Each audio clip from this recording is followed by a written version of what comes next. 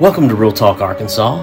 I'm your host, Cody Ford, Director of Outreach and Statewide Programs for the Arkansas Cinema Society.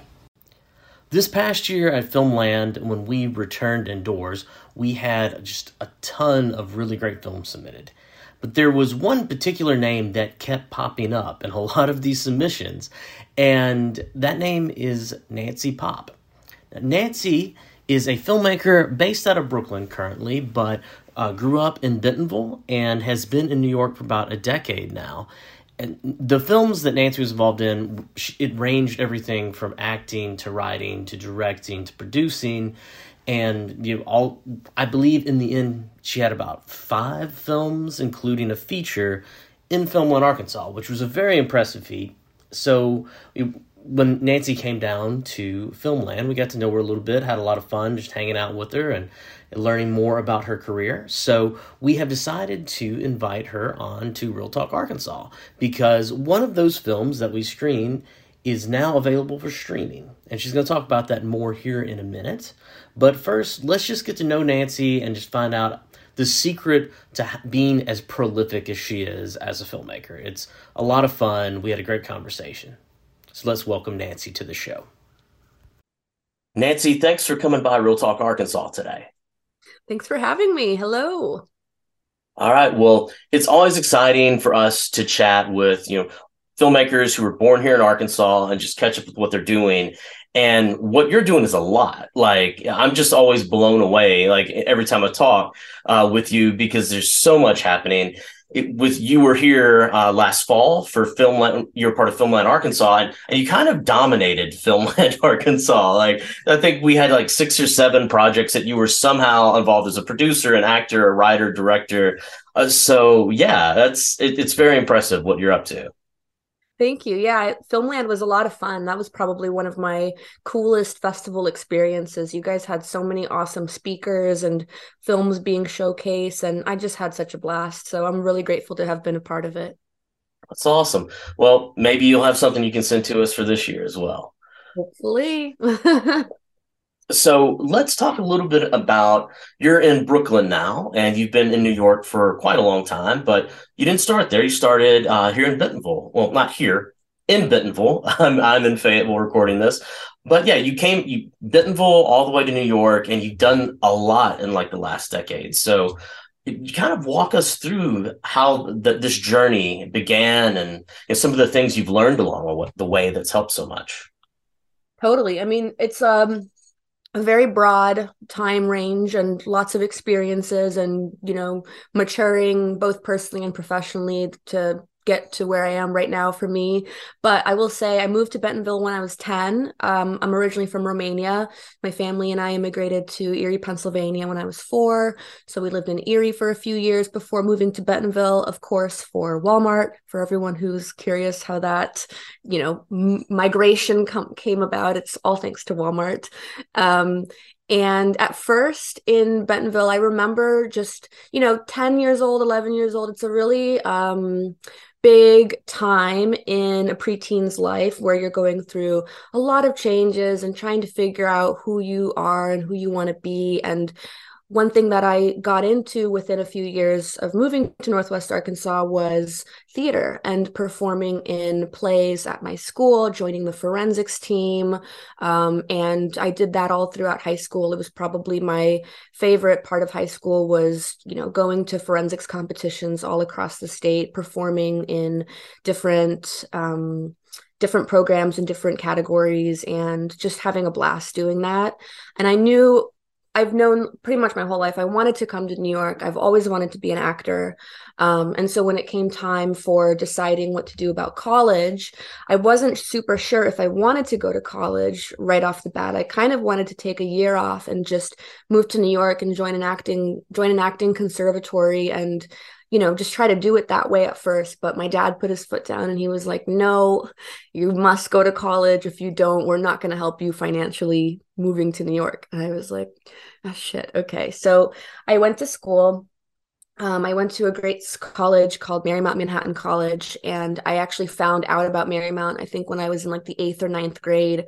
So it was a goal of mine for years to go to Marymount and study there. And When I got there, I very quickly realized that I don't know anything.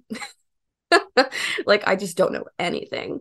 So I, got as many internships as I could. It didn't matter if it was for theater or film. I was willing to do social media for free for 6 months for a playwright, which I did. I did video editing. I did internships where there was one time I was working for an experiential theater company, and all I did for days on end was take the subway from the Upper East Side, Harlem, all the way out to Bushwick at 7 in the morning. And I'd sit in my boss's living room researching latex gloves in China for 7 hours. And, through all these internships and through school and just everything going on the first few years in New York, it was very much just about acclimating to the big city. I'd gotten used to moving around from just my experience growing up, but New York City compared to Bentonville, Arkansas is such a culture shock, obviously, that I think the first couple of years for me were really just about that, really like understanding my place in society, understanding who I am and what I want and what I need for myself as well. And yeah, after school was done, I did feel a little lost, to be honest. I wasn't sure if I wanted to keep acting. I wasn't sure really about anything, and I kind of, as a way out of that uncertainty and as a way to propel myself in some direction rather than standing still and not doing anything. I got into stand up. I did stand up for about a year. I would host variety shows and comedy shows and like pizza bar basements in Brooklyn, or there was this like dive bar in the Lower East Side. I would do stand up there. And from doing stand up and just meeting all the people that are kind of in that little community, I started going to art gallery openings, and I started going to, just underground concerts and poetry nights. And I had a friend at the time who was an art dealer, and she was putting on galleries at this bookstore in Bushwick, which was near my apartment at the time. So I went to this gallery opening and I fell in love with the bookstore, and I would go back they would host monthly poetry nights, they would host like acoustic music nights, whatever. They always had some red wine, and it was just very cool people, and I was just kind of like digging the vibe. So I went, and I introduced myself to the owner of the bookstore, Jonas Kyle, and I introduced myself to the guy who was running all the events, JC Hopkins. And the bookstore is called Spoonbill Books. They used to have a location far out in Brooklyn, in Bushwick, and that location has since closed, but they do have one still in Williamsburg. Anyways, through talking to JC and just connecting with him and with Jonas, they brought me on to help host a writing workshop at the bookstore. So we did this writing workshop there for 2 years. And again, I'm in this place in my life at the time where I just have no idea what I'm doing. And I'm so happy to just have anything to grasp on and to like tether myself to, so that I can just start to kind of regain a sense of like purpose and understanding of myself. But I did this writing workshop. I hosted it for almost 2 years with JC. We workshopped a ton of scripts, plays, short films, feature films, poems, monologues, whatever. Every month we had different writers come in. The writing workshop was called In Cold Read. So everybody was expected to cold read these scripts. And after each reading, we'd have about 10 to 15 minutes of feedback and any constructive criticism or, answering questions from the writer, etc. And from meeting all these writers and actors, and, sometimes we'd have cinematographers come in, we'd have editors come in, we'd have audio engineers come in. Everyone just kind of, everyone's looking for something to do. And if it's free, it's even better here in New York. So all these people would come in, and I met all these great folks and just got to chatting. And long story short, the writing workshop eventually led me to produce and direct my first feature film. Sorry, that was so long-winded. Hey, it's okay to be long-winded. It's a podcast. It's So it's been like this is going to be my 10th year in New York this August. So, you asked a big question. I had a lot to say. I hope that's okay. yeah, it's okay. It's okay. So, yeah, you touched on your feature, and I really want us to dig deep on that here in just a minute. But let's back up just a second. Something you told me about called the 12/21 Film Challenge.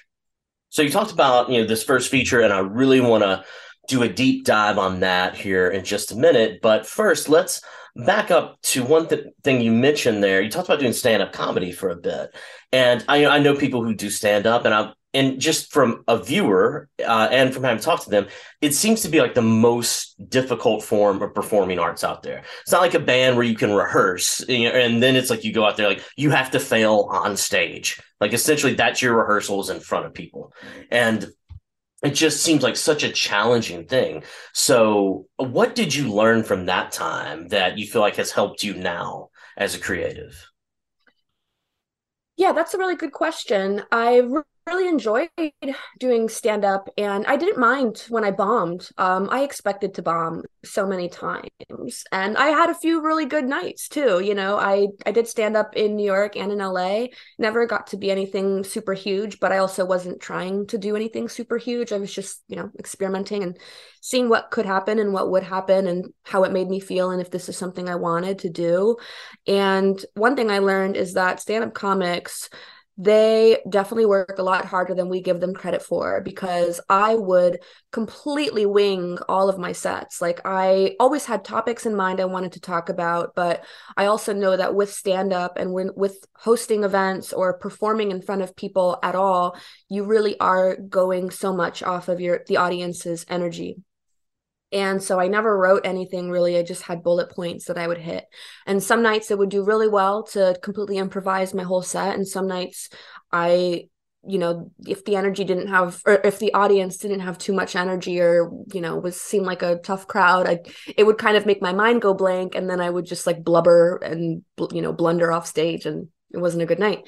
But I think that audience engagement and feeding off the energy of people is something that I really took away from doing the stand-up thing for a little bit. And how that plays into film is a completely other conversation. But at least for theater and for my acting stuff, which I'm still doing, it definitely is something that it gave me a little bit of a spark again, which I really needed at the time.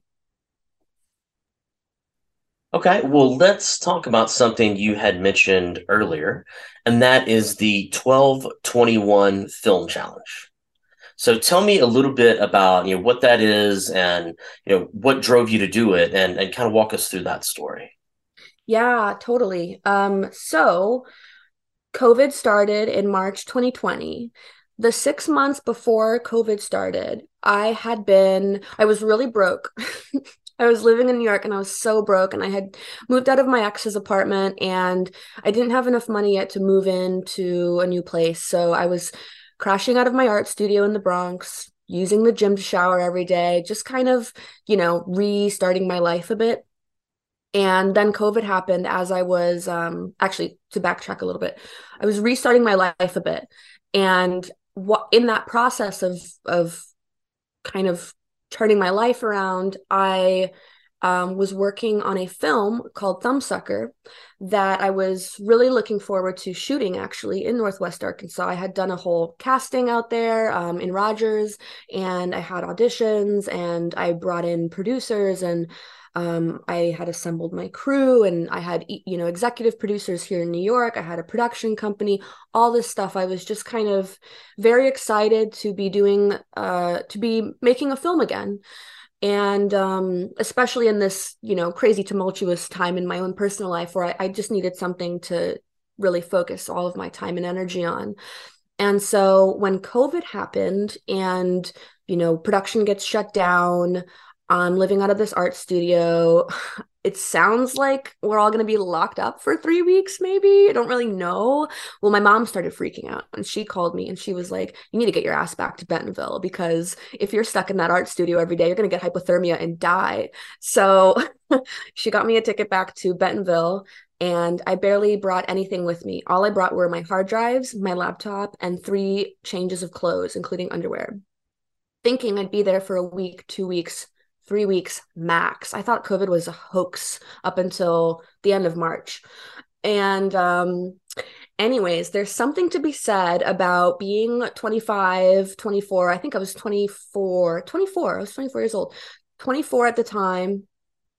There's something to be said about being 24 and somehow being forced to live with your parents again.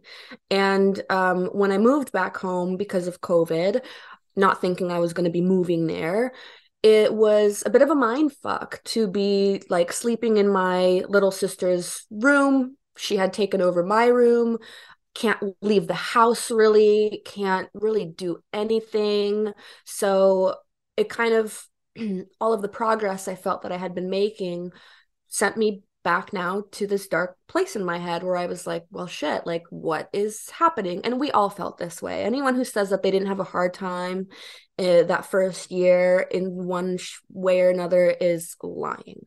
Everyone had something going on where we were, we're suddenly void of all human interaction. And for me, my situation was that I'd been gearing up to film this amazing, cool, awesome short hybrid animation project, and it suddenly wasn't going to happen. And I just thought to myself, well, what am I going to do? And what can I do? And I don't want to keep this momentum from falling flat, both my inner momentum, but also what I'm putting out to the world. So for the first couple of months of COVID, all I did was paint every day. I would find a different film still from a movie that I really liked, and I would spend an hour every day painting it. I'd shoot a time lapse. I'd throw it up on Instagram just to do something, just to keep the algorithm going and also keep my mental algorithm going. And so I had something to do. And I just kind of went a little nuts being back home. And I told my parents, you can't keep me locked up here forever. Like, I'm going back to New York. I'm getting the cheapest car I can find. And I'm going back because, keep in mind, I'm still paying rent on my art studio. I had also just signed a lease for an apartment in Manhattan. And so I'm paying rent on 2 places. I don't have a job. I just got laid off, and I'm fucking depressed as hell back at my parents' house. I had bleached my eyebrows. I cut all my hair off. Like, I was just going nuts, Cody. So what I did was I went to probably 4 different U-Haul centers in throughout Bentonville, Rogers, and Springdale. Because online it said that the U-Haul only cost like $100 a day. And I thought to myself, well, I can get to New York in 2 days. So maybe that would only be like $200.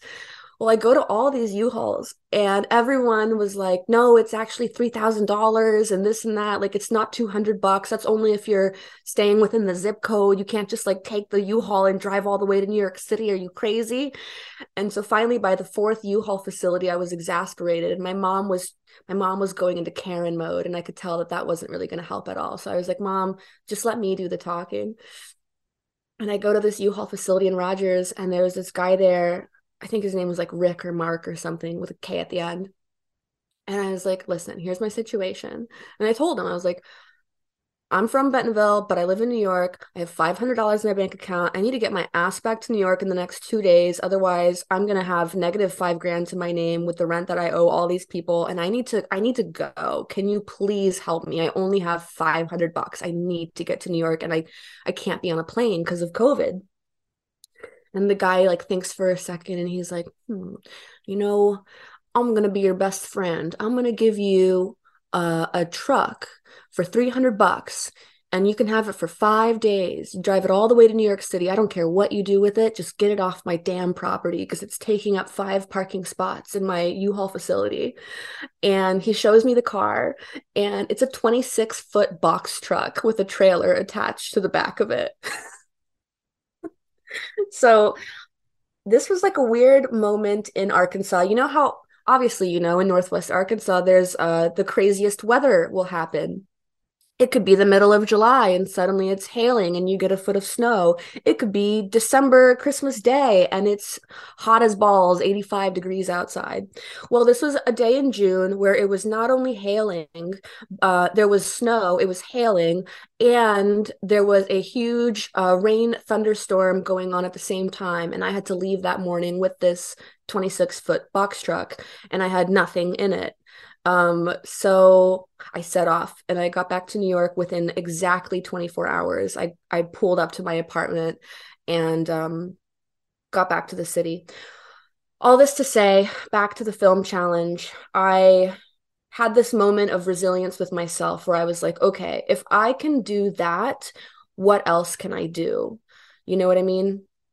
And I had this moment with myself where I just asked myself, okay, what is the problem and what are some possible solutions? And for me, the problem was that my momentum had, just gone away and I wasn't creating anything. And I wasn't going to be happy painting every day in my parents' backyard, becoming an alcoholic and chain smoking a pack of cigarettes with my mom every day because of COVID. Like that was not going to satisfy me. I needed to make something, and I really, really wanted to get back to my projects. Um, so the year kind of goes on, and I started producing some commercial work for people and clients. I started doing COVID compliance on film sets. And slowly I was just, meeting people again and working again. And it felt good. And as the year was beginning to come to a close, as 2020 was coming to a close, I asked myself, okay, well, now that I've gotten my feet off the ground again, what do I do? Do I want to make another feature? Do I want to make a short? I didn't really want to go back to my other project because I felt I was a little sensitive to the way that things had to stop for a while, and I just wasn't ready to get back into it.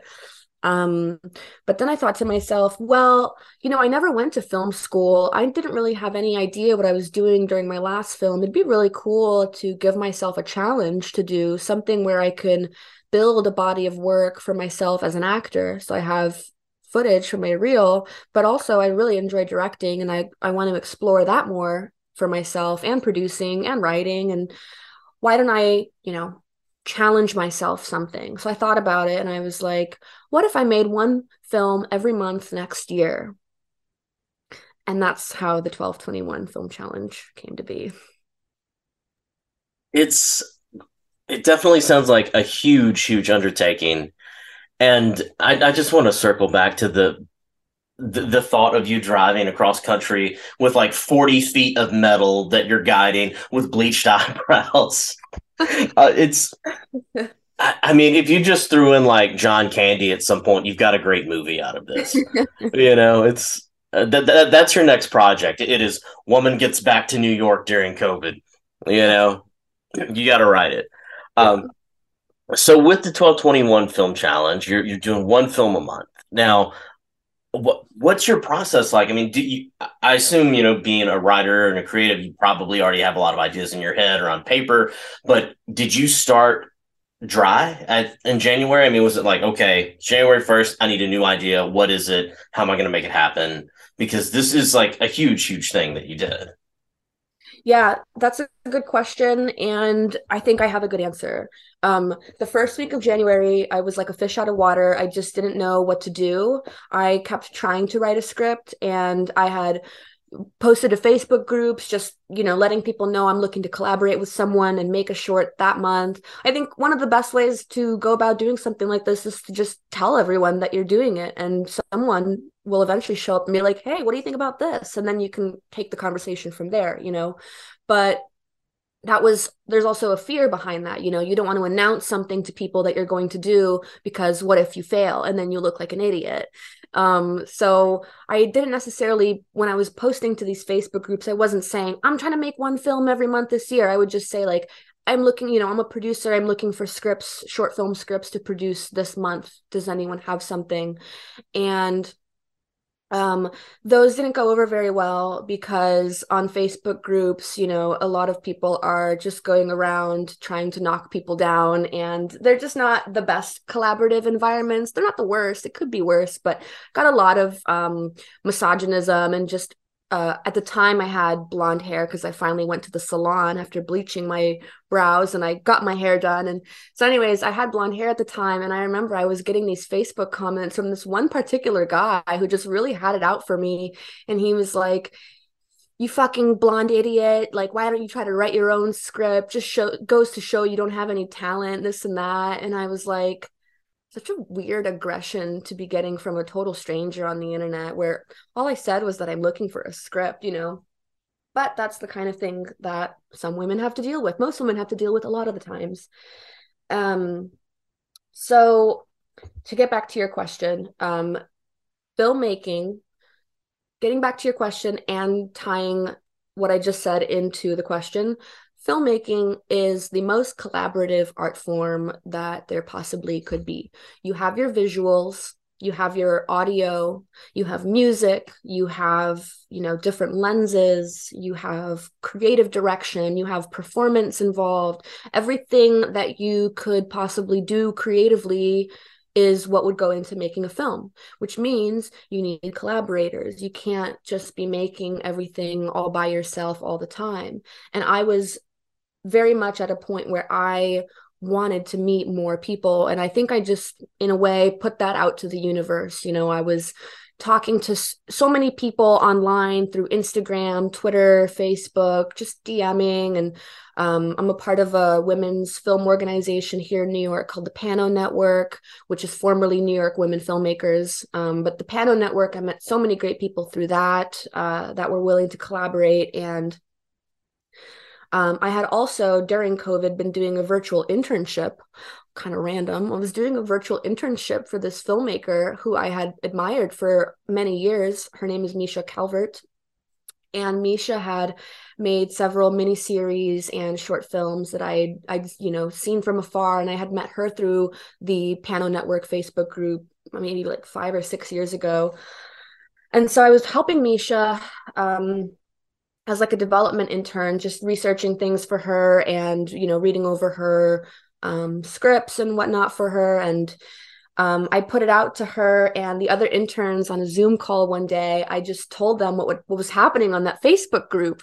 And I was like, yeah, it's crazy. All I'm telling people is that I'm looking for a script to produce. And like, why are all these like hateful men coming at me telling me I'm a fucking idiot and that like I'm ugly and all this stuff? Like, I didn't ask for that and I'm not doing anything wrong. And so these are all women that were all working together and they're like, "Oh, been there, done that. Like that really sucks. I'm so sorry." And Misha chimes in and she was like, "You're trying to do a film this month? I'd love to direct something. Why don't we talk?" And so we, began our collaborative relationship that way. And we ended up making Yes Mother and Nubu together because of that conversation. And those two films screened at Filmland. But, like I said, it's all about putting your intentions out into the world, finding the right energies with people, finding the right people to work with. That's been a big lesson from the film challenge is like, I know what I'm looking for in a collaborator and I know what I need from a collaborator. I've recognized by doing this film challenge what my strengths are, what my weaknesses are, and it's helping me also to continue to clarify my goals as I continue evolving as a creative and as a person. And so every month was different. Every month, one month it was, oh, I was able to get my idea out of my head and onto a page and write the script and shoot it.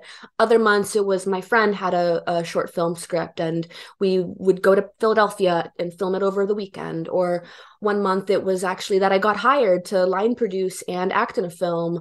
And so I would do that month. And, it was different every month. I want to also clarify that when I say I made one film every month that year, it doesn't necessarily mean that I wrote, shot, directed, edited, produced, and starred in each film. It just means that every film I worked on that year, I did something different on it. I either produced it, I directed it, I edited it, I acted in it.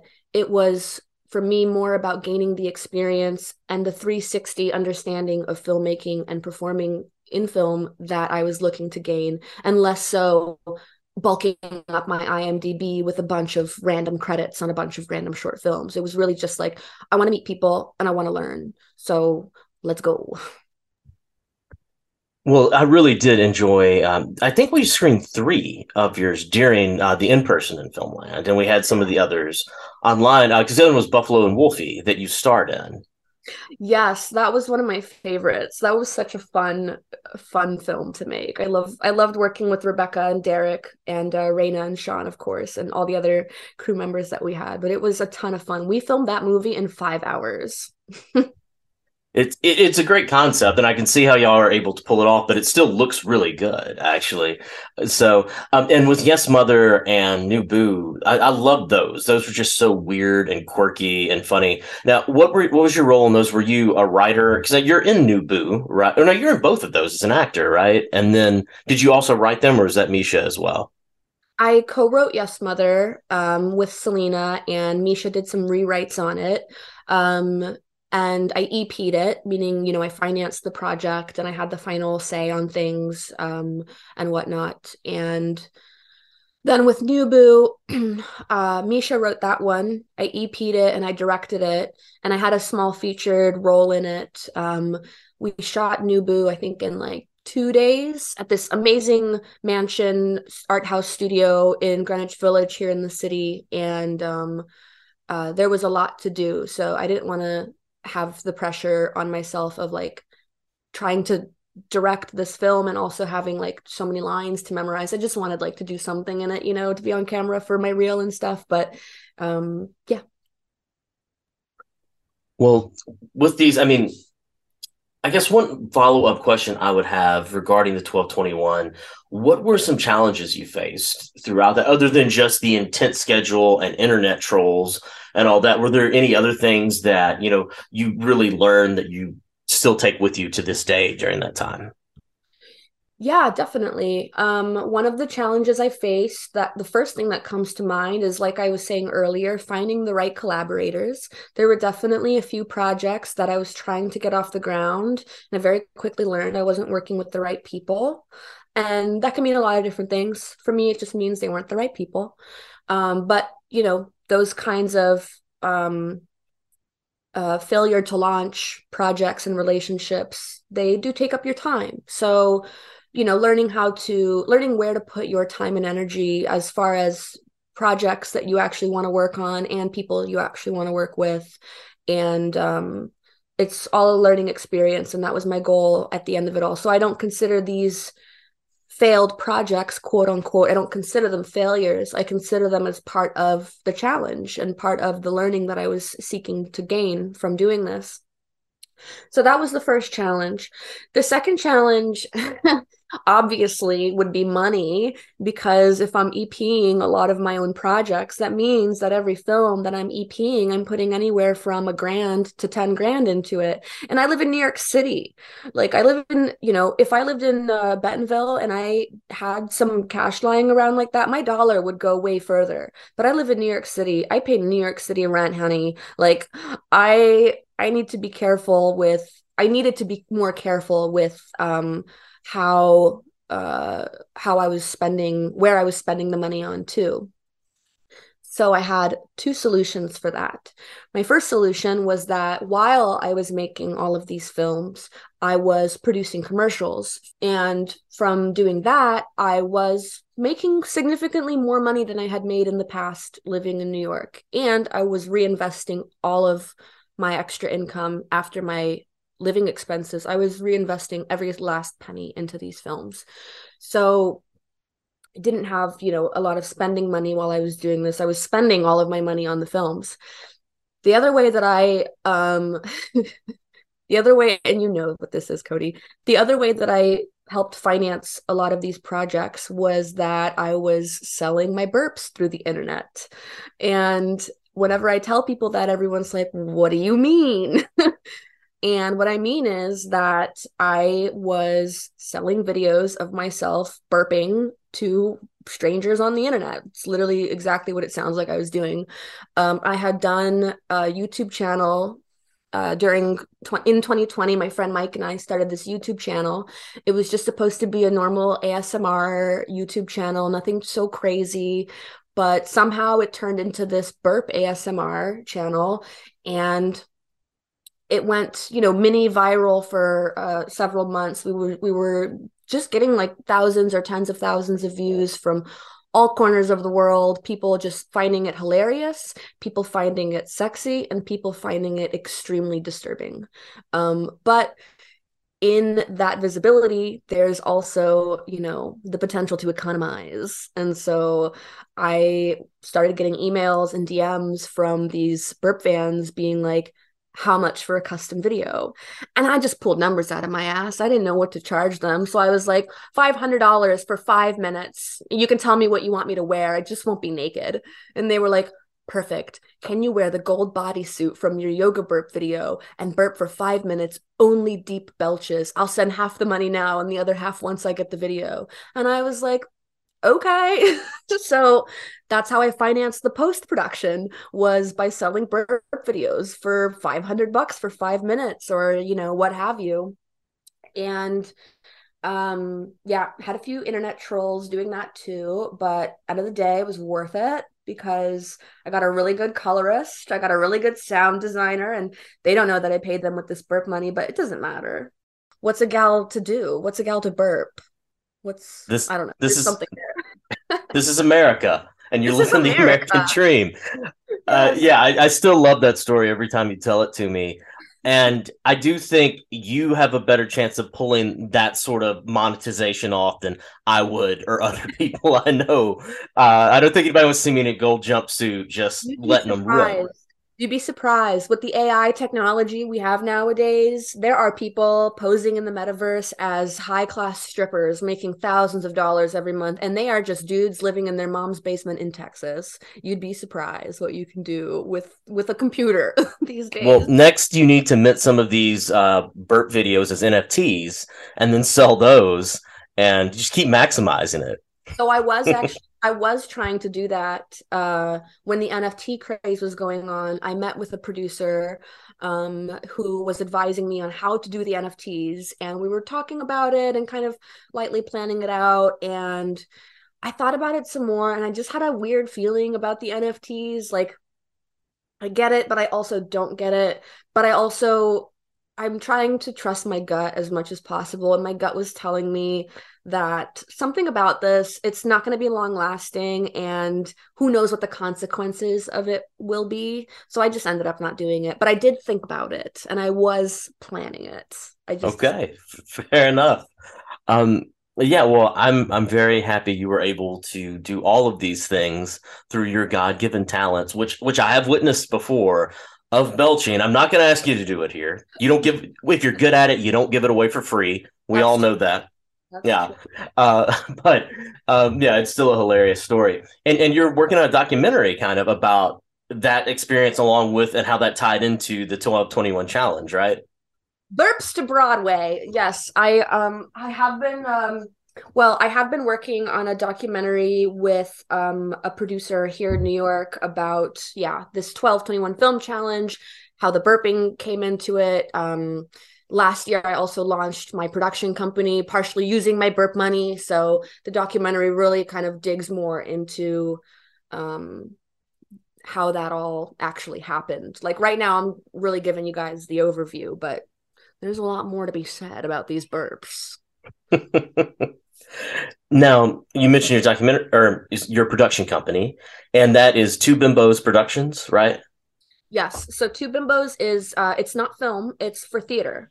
And I'm working on a film production company, but for now I wanted one thing that happened to me after this film challenge. Obviously, I got really burnt out. So I took a few months to chillax and, what's the word? I took a few months to chillax and just look back on the experience, gather all of my thoughts and feelings, have a postmortem for myself of the whole project, and kind of move on from it, but also take from it what I needed to take from it.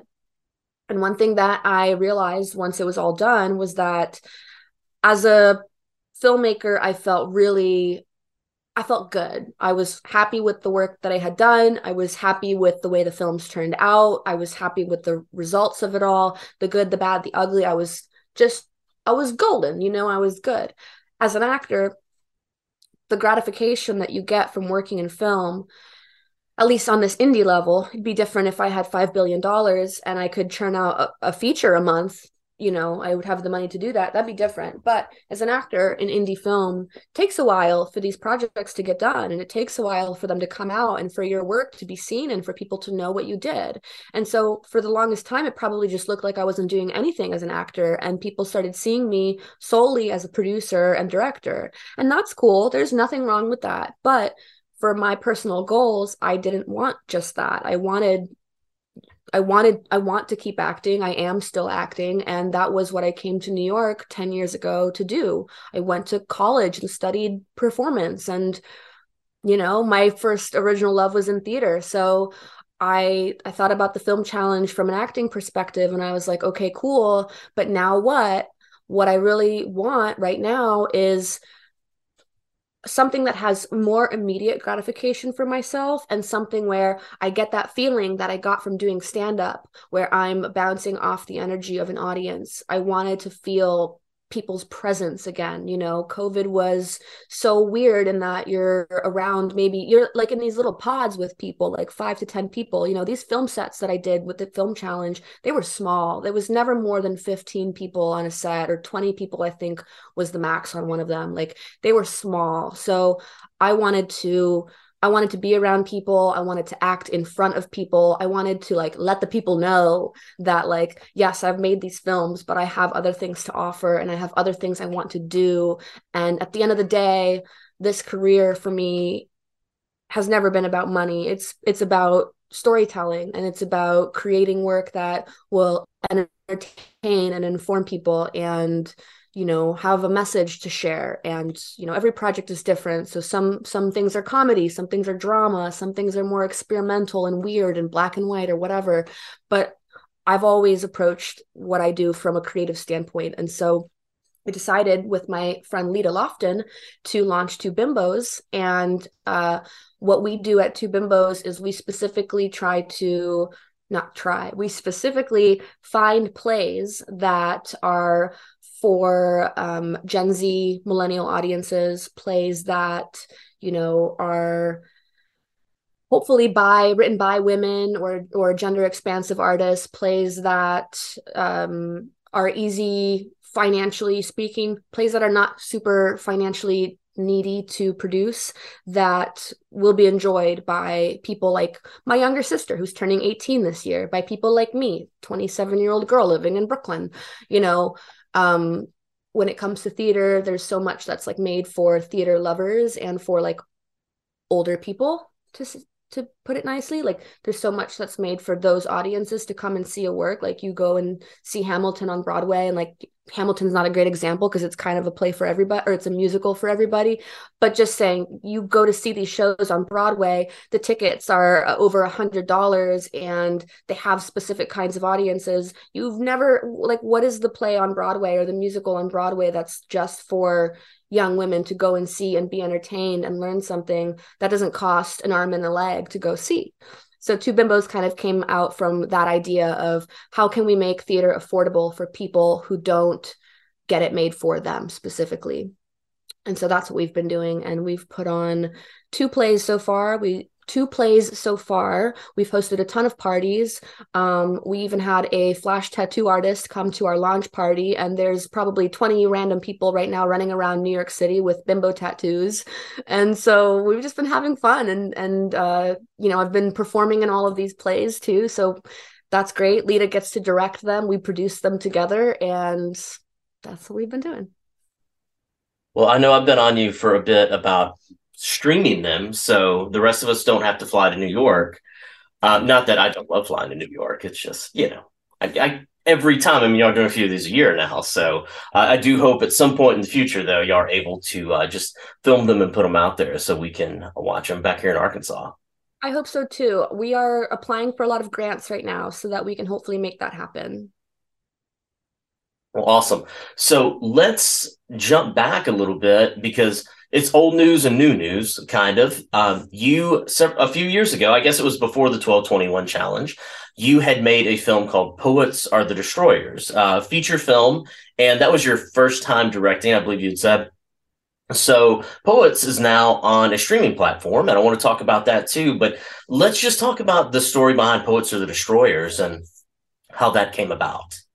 Yeah, so Poets Are the Destroyers, my 5 year journey. As I mentioned before, when I was hosting that writing workshop at Spoonbill, we had workshopped feature film scripts.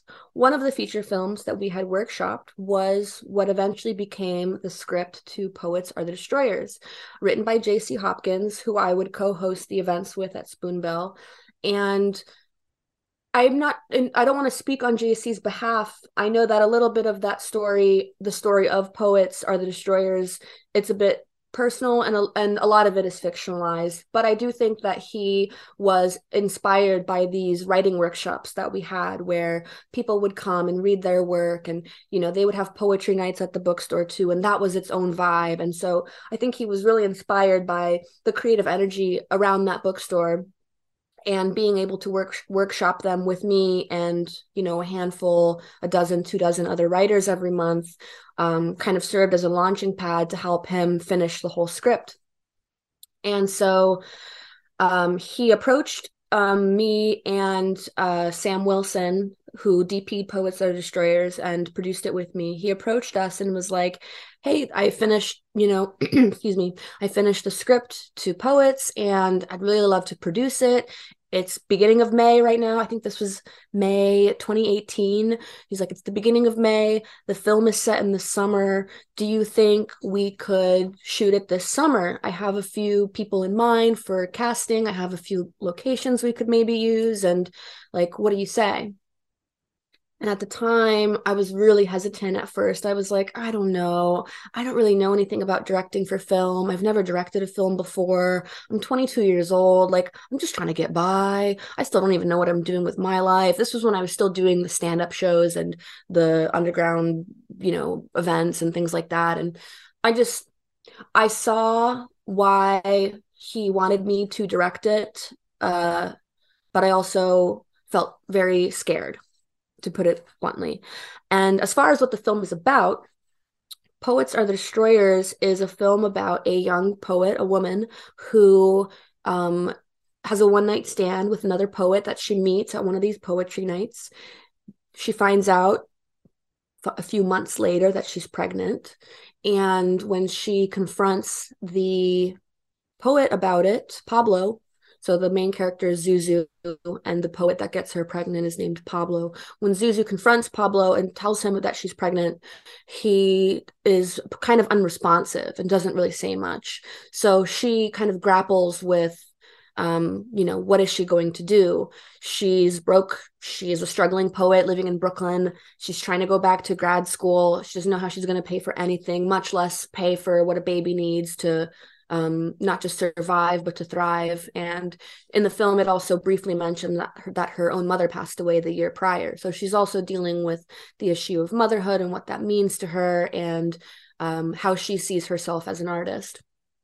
And so to me that really resonated with me because even though I uh, hadn't gone through a pregnancy and the very personal choice of whether or not to terminate one, I did relate to the struggles that she was seeing within herself of her own self-esteem and her own belief in her artistry and her own just very literal struggles with everything that she was doing, being an artist in New York and not really sure how to get herself off the ground in that way, because I was going through exactly that at the time. And I just told them all, I was like, I don't know, you guys, this seems like a crazy idea. We don't have any money. We don't have a budget. I don't really know what I'm doing. And Sam was really enthusiastic about shooting a feature. JC was really enthusiastic about the project. I felt a little cornered, but I eventually said yes. and we just threw ourselves into it that summer. We did principal filming for 4 months. Um, like I said, the film is set in the summertime in New York City, which is a very specific look and vibe. And so I think our last day of filming in 2018 was probably early October, and we had to wait another year for summer to come back around so that we could peel off some additional B-roll shots. Meanwhile, our editor was working on, the first cut and everything, and all that jazz. But yeah, it took us a while to get to where we are, but now it's up on Reverie TV, so you should all check it out.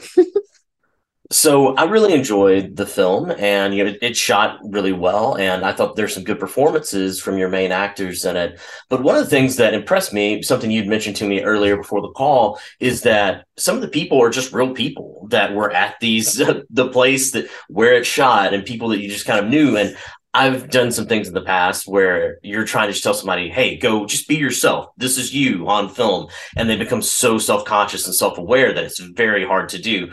But I thought the people were pretty natural in it. So tell me about some of the ones. I believe you mentioned the bookstore owner who was in there, or there's some others as well.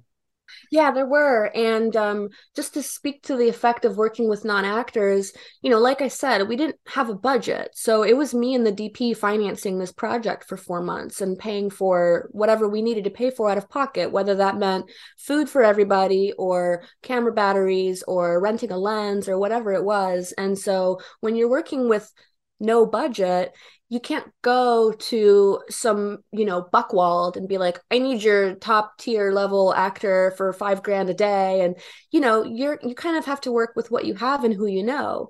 And fortunately, from all that experience I had been building up that year or two prior to filming Poets, doing the stand-up and going to the underground concerts and just kind of immersing myself in that like underground indie world here in Brooklyn, I had met so many talented musicians and painters and just people who were doing their thing, and not all of them were actors. And I did bring some of those people in to actually shoot the movie with me, because Poets Are the Destroyers, you can only imagine that the film is comprised of several artists. And both JC and I, and also Sam, we all agreed that we wanted real artists to be featured in the film, even if they weren't necessarily actors. We would figure out a way to work with them, because it just made the film feel more real to us. And cinematically, we decided to shoot it in a way that felt almost like a documentary feel to it. Sam had referenced John Cassavetes as one of the styles that he was trying to go for with the filming, where it felt like you were almost there with them, and it felt like you were there at the poetry reading, or that you were one of the flies on the wall when they were having their party scene moment, or what, whatever was going on throughout the film. We wanted it to feel like whoever is watching it is one of the artists that's going through the story with them. And so as far as working with non-actors goes, Jules, who is the bookstore owner in the film, is played by Jonas Kyle. Jonas owns Spoonbill Bookstore, where we filmed the movie. So Jonas very much played a role that, yes, was kind of written for him and written kind of based on who he actually is, obviously with a lot of fictionalized backstory. But we did audition real actors to play his role. And in the end, he ended up beating them all out, because that role was written about him and for him. And it took us a little bit of convincing to get him to do it. But he was like, yeah, I'll try it out. Why not? And when it got time for, being on set with Jonas, and he would tell me before, filming, like, oh, I'm a little nervous, or I don't know about this, Nancy, or because it's too late to find someone else, or, whatever doubts he was having, I'd be like, Jonas, you're the perfect person to play you, basically. Even the poems that Jules reads in the film, they're Jonas's poems. It's nothing that is like so out of West Field for him that he can't. He doesn't need to like rehearse, really. He just needs to know the lines, and then when it comes to actually yelling action, I'll tell him like, hey, just say this line as though you would actually just say it, and forget that everyone is here. Just pretend that you're having a conversation with the other actor that you're looking at, because that's all that acting is. It's such a cliche thing, but like acting really is reacting. And if you can give somebody who has no acting experience that basic note, you are just having a conversation with who is in front of you based on the circumstances around you. Forget everyone around you but the person you're talking to on camera. 9 times out of 10, they will do a pretty decent job at making that A, believable, B, entertaining and interesting to watch, and C, they'll probably get less nervous about it as the more they keep shooting it because they're getting positive reinforcement that the scene is going well because they're doing the scene the way it should be done, you know? And then aside from Jonas, we had a few featured musicians. There's a party scene in the film where my friend Pablo plays, he plays I'm a little musically ignorant right now, but I do remember it was a guitar. He plays a guitar, some kind of guitar. And then Was it a classical guitar, like a flamenco kind of? I think it was. I'm Yeah. not 100% sure, but I think it was. But Pablo, it was just a friend of mine, and he agreed to come and be a background person in the film. And he brought his guitar, and I was like, "Hey, can you actually like just make up a tune and play it in the scene? Like, it doesn't have to be anything complicated or crazy, just something that you can repeat a bunch of times. Would you be down?" And he was like, "Oh yeah, let's do it." And then it turns out another friend of mine, Arushi, who was there to also be a background actor, she was like, "Oh, well, I can sing." And I was like, "Oh, well, while we're setting up these lights, why don't you guys come up with a little tune and maybe we can feature you guys as musicians in the scene?" Because they're both actually musicians, but I didn't think that they just came to be background actors, but they wanted to do more and they were able to do it. And I think they did a really good job. That party scene is, for me personally, my favorite moment in the whole film. And part of the reason why I love it so much is that music that we made up on the spot. There was even a poem the poem that starts the party scene. Actually, our sound guy, Will, wrote the poem that night because we had cast a real published poet to be in that scene to read her poems. And she got the dates mixed up and she wasn't able to make it anymore. And we didn't know until an hour before we were supposed to start filming. So the sound guy, Will, runs into another room, writes this poem really quick, and we have one of the other actresses read it to start off the poetry scene. And, it was another one of those things where it was like, we all are artists and we're all trying to make art. And so whatever way that you can do that is a way to do that. And I felt so much during the making of it. And even now looking back on everything before, during, and after the making of it, I look back on everything and I'm like, it's just one of those moments where like life imitates art. The whole film is about these underground artists that's being made by all these underground artists. And we're all just getting so creative and being so respectful with each other of like the making of the film itself. And it was just I think for the actors too, it was a very gratifying experience for us all. The way that I directed that film, I had only the intention of making every character feel like somebody that you might meet right off the street at any given moment walking around New York City. And I think that we did that. Yeah, I think you really nailed an aesthetic with it, and it's a fun film. So if people want to watch it one more time, where can they see it? You can watch Poets Are the Destroyers on Revry TV. That's REVRY.TV. And you just go to the search bar and type in Poets Are the Destroyers once you're there. And it's available for free, All right. exclusively on Revry TV, I should add. So, final question: I know you had a lot going on. You've been recalibrating a little bit here lately, but what's next for you? Yeah.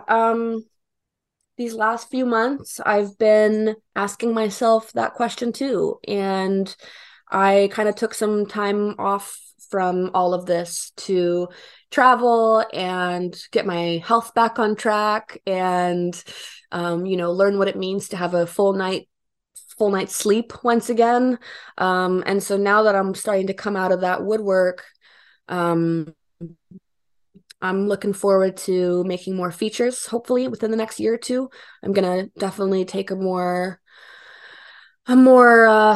strict approach than I did with poets, I think. And I'm developing a few features right now, projects that I want to write and act in, projects that I want to produce and direct, projects that I want to write and direct. And I'm just letting my curiosity take the lead again. And I've been taking acting classes again here in the city. I just took a monologue class with Brian O'Neill. That was really gratifying. I'm studying with Anthony Abeson right now every week. It's like a applied scene study class with Stanislavski technique. And I also just started a commercial acting class with Barry Shapiro. So I'm really busy with the classes, but I'm still producing.